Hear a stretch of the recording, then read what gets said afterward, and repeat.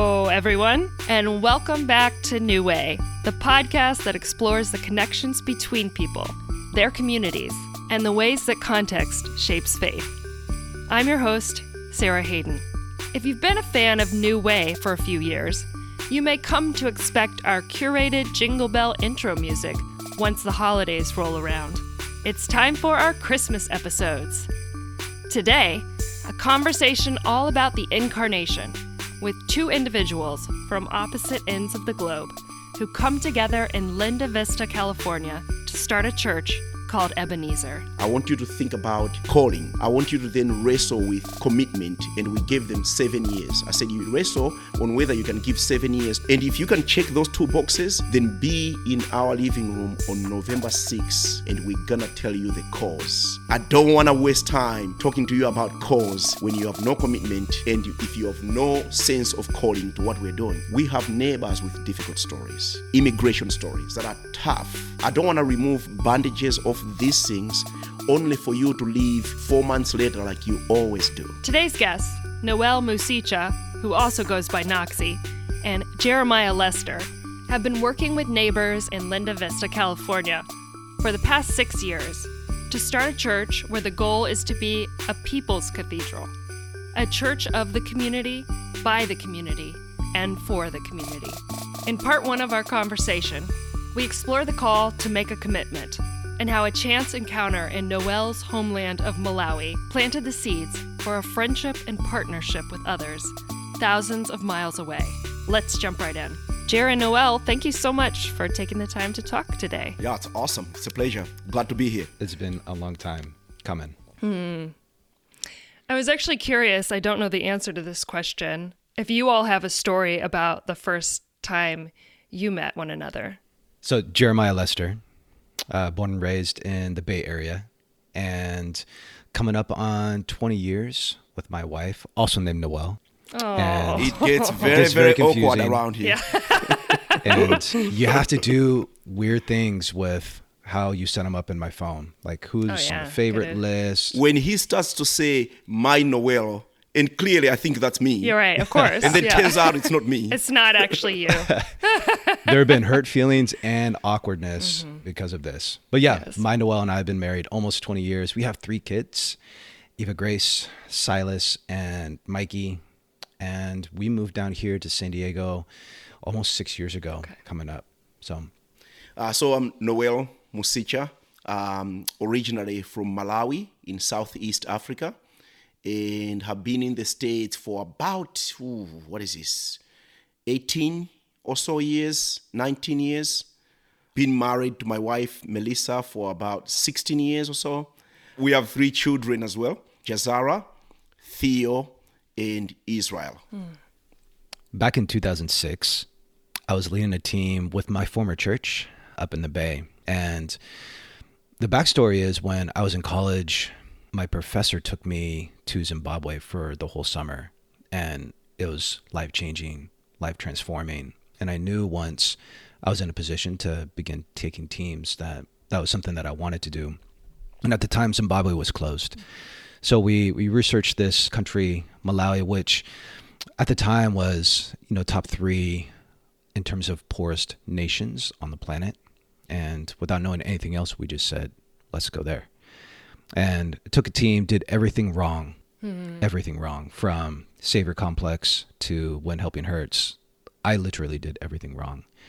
And there are 2 redeeming aspects to that trip. The first one is here on this podcast. It was on one of those days where my wife, Noel, came back and she said, hey, I just met this guy. His name is Noel. You have to meet him. He's brilliant.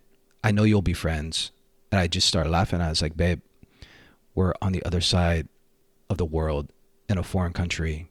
You just think I'm going to meet this guy. Yeah, this is pre all the tools we're using right now, isn't it? Yeah. No way of staying in touch. No way of staying in touch.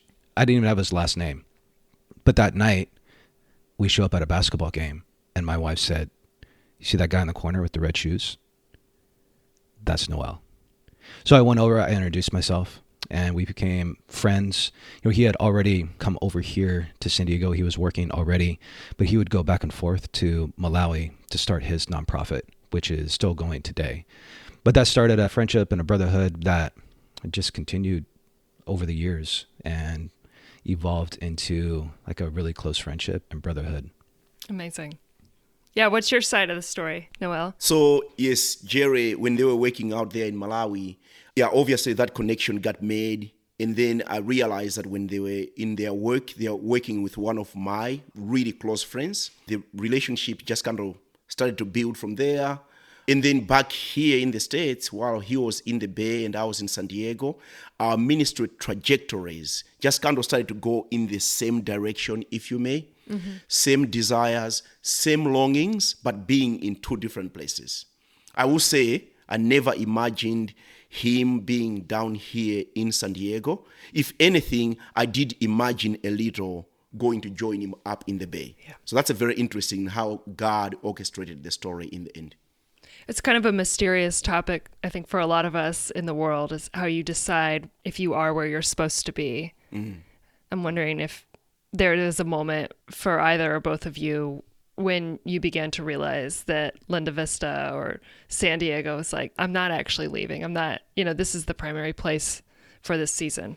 Yeah, so I was in Linda Vista working at a church that was more of like a commuter church mm-hmm. that met in the neighborhood.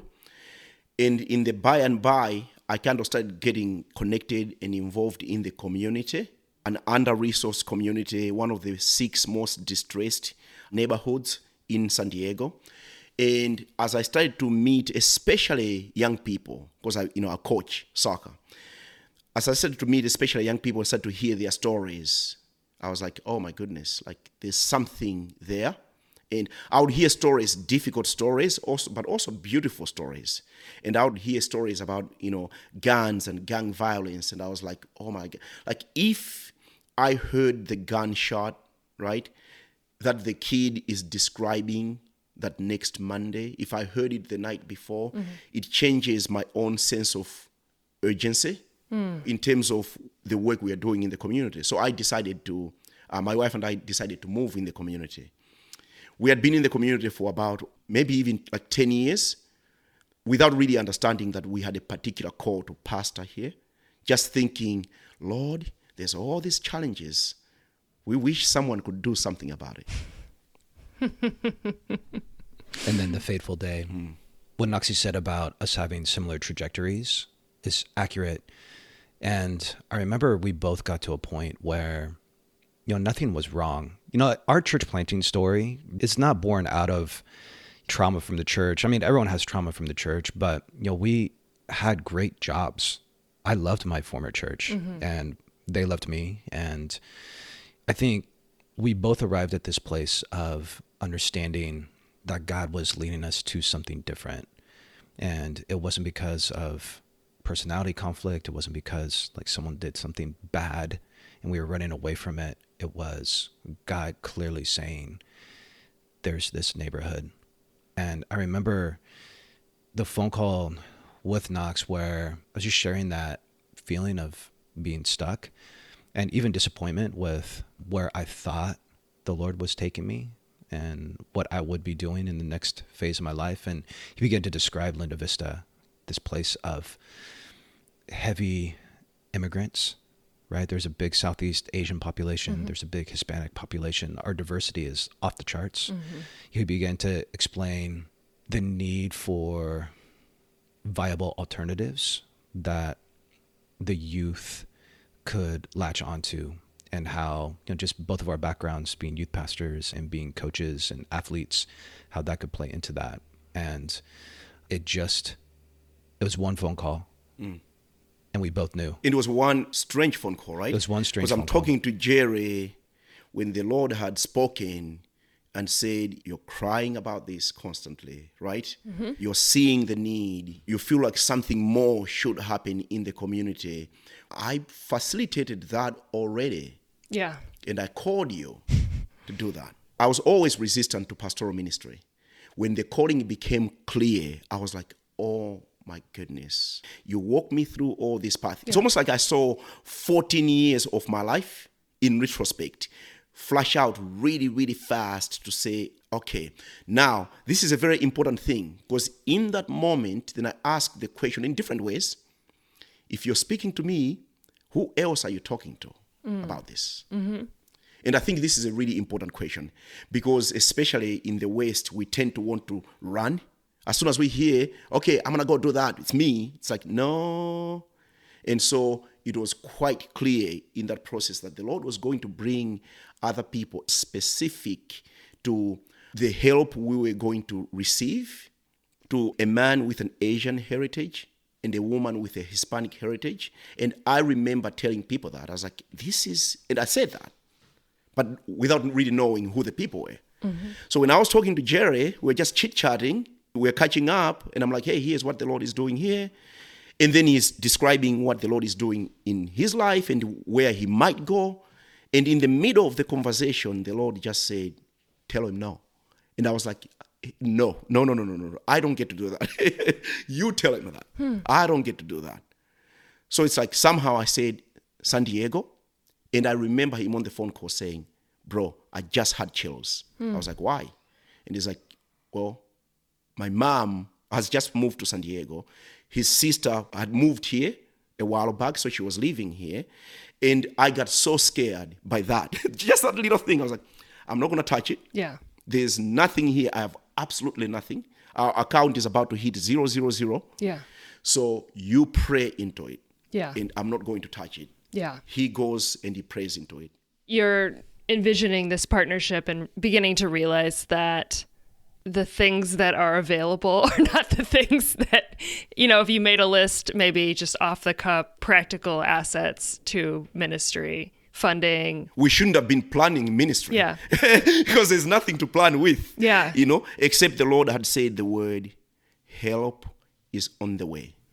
Help is on the way. Wow. Right? Okay. All right. Whatever that means. Yeah. Mm-hmm. You guys said something, or Jere, was you, I think, in the video that we recorded in San Diego for the 1001 10-year anniversary. The exact wording is not coming to me, but essentially, like, you were at this point in your ministry trying to look for the hardest situations and wanting to be sent there rather than, smooth, easier situations. Mm-hmm. Do you recall what you said? Yeah. Early on, we prayed for the toughest terrain. That was the language. And, being a good pastor, there is an ideal there, not fully comprehending what we were stepping into and what really we were asking the Lord to give us. Mm-hmm. When you ask for the toughest terrain, you kind of envision folks in need. And after a few sermons, their life is transformed and they become this healthy tither all the time. Yeah, that's all like the time, the normal right? story, right? Right. So you just have these romantic aspirations of what that means and what that includes. Mm-hmm. And to his credit, Noxie is relentless in bringing us back to center of this is why we exist. We exist for those who don't fit in. We exist for those on the margins. We exist for the poor. And we will do everything that we need to do on our end to make sure that they have a space that they can be a part of. Again, you said it well, Jere. There's really no romance in that. It can feel romantic from a distance. But the fact that before we preached this past Sunday, I received a phone call that said jail/prison. And it's one of our members, giving me an update on how things are going. And it's those things, right? Yeah. But it's like consistent. I kid you not, I have been there on a Sunday where I am tired. Mm-hmm. And I've looked over and I've seen another new person. It's almost every Sunday a new person walks in. And I've seen another new person walk in and they are broken and they are a mess. And I'm like, Lord, another one? Are you serious right now? And then, yes, Lord. Yes, amen. Yes, amen. Yes, amen. Yeah. And before we get too much further, we have our sister and good friend who makes up the third member of our pastoral trinity, if we can say that. Hispanic woman, African-American male, Asian heritage male. There's a reason for that, right? Because those are the major demographics of our neighborhood, mm-hmm. and representation matters. Yeah. And the Lord brought us Ruby, who was already practicing as a licensed family therapist. She's an MFT.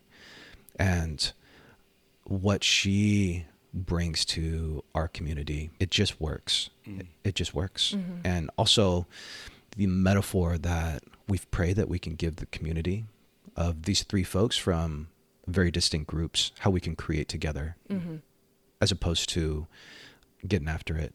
That's been one of our most powerful metaphors and even sermons, right? On a week by week basis. Look, hey, you can put your stuff down. We don't have to fight. We can create. And it's so much more profitable, right? So Rubes plays like she's the healer. You know, she's often the adult in the room. But man, the three of us, when we're able to share the load, right? Because like what Knox says is real. Man, like ministry is hard here. And there's no book in Bible school that prepared you for a guy wanting to fight you right before a sermon. That's real. That was real. Of your sermon being interrupted by a lady coming down clearly under the influence of meth, right? And disrupting the whole thing. So being able to share the load between the three of us has been such a gift. I would add there the families as well. The roles that our spouses play in that space has been just really critical, because Ebenezer is not the type of church that you stumble to. You have to really be going here. If you're coming here, if you're going here, you were going here. So it takes a lot of intentionality on our spouses, a lot of wrestling together about the ministry that the Lord has put before us. Right. When you all look back into those early days, how long has it been since that conversation and when you all were together in San Diego? How many years has it been? It's almost about 6 years. 6 years, yeah. Right around this time. Yeah.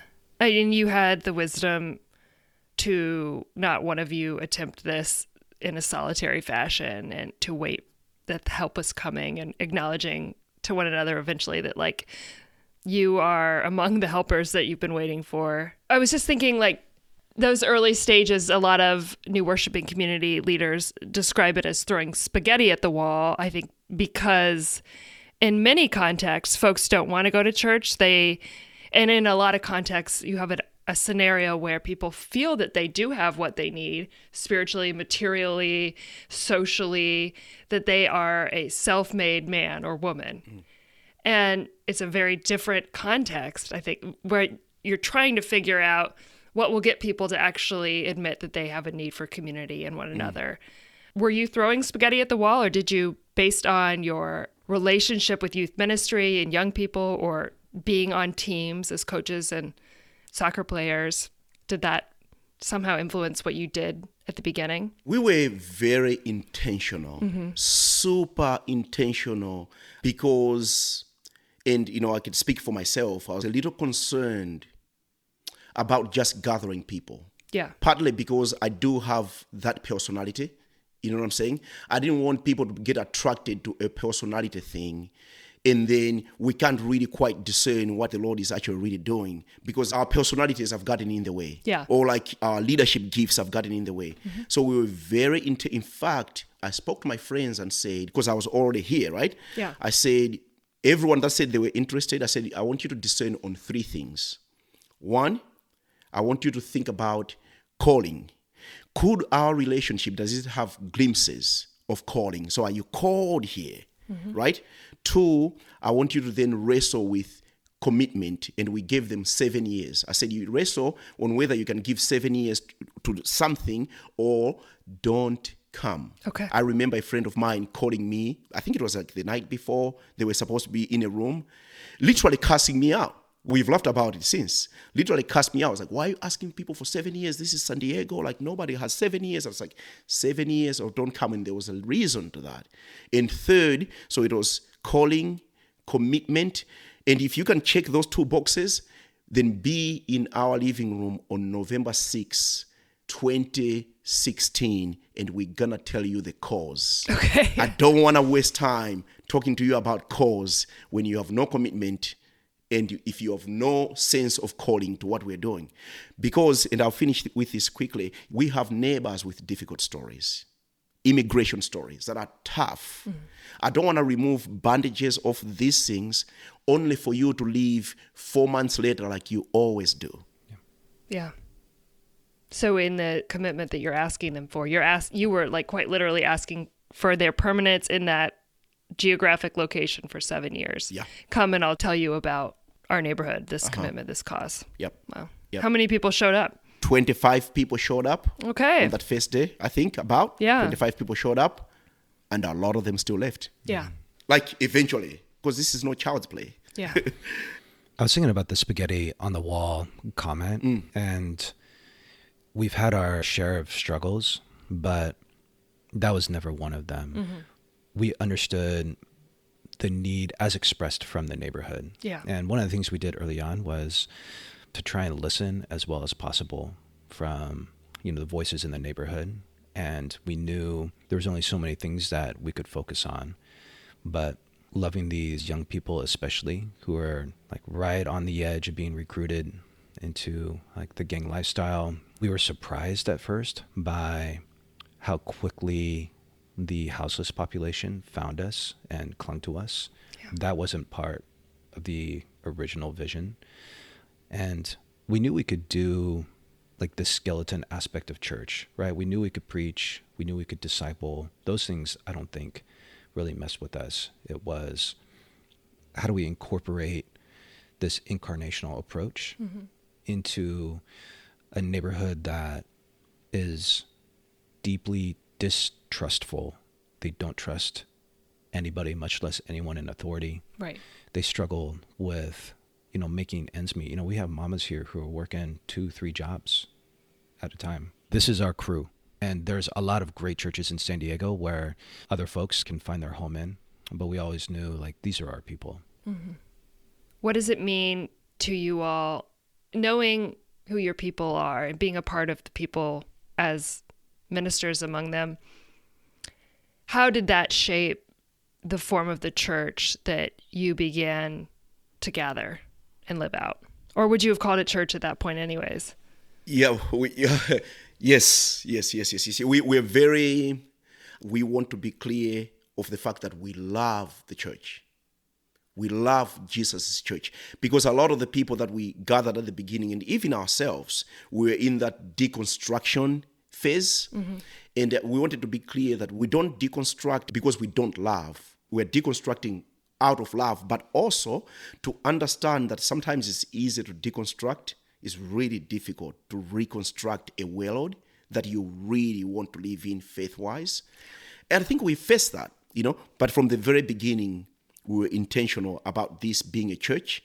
We were intentional about, though it's got many of these characteristics, make it look like a para-church organization. But it's like, no, we're not just another non-profit.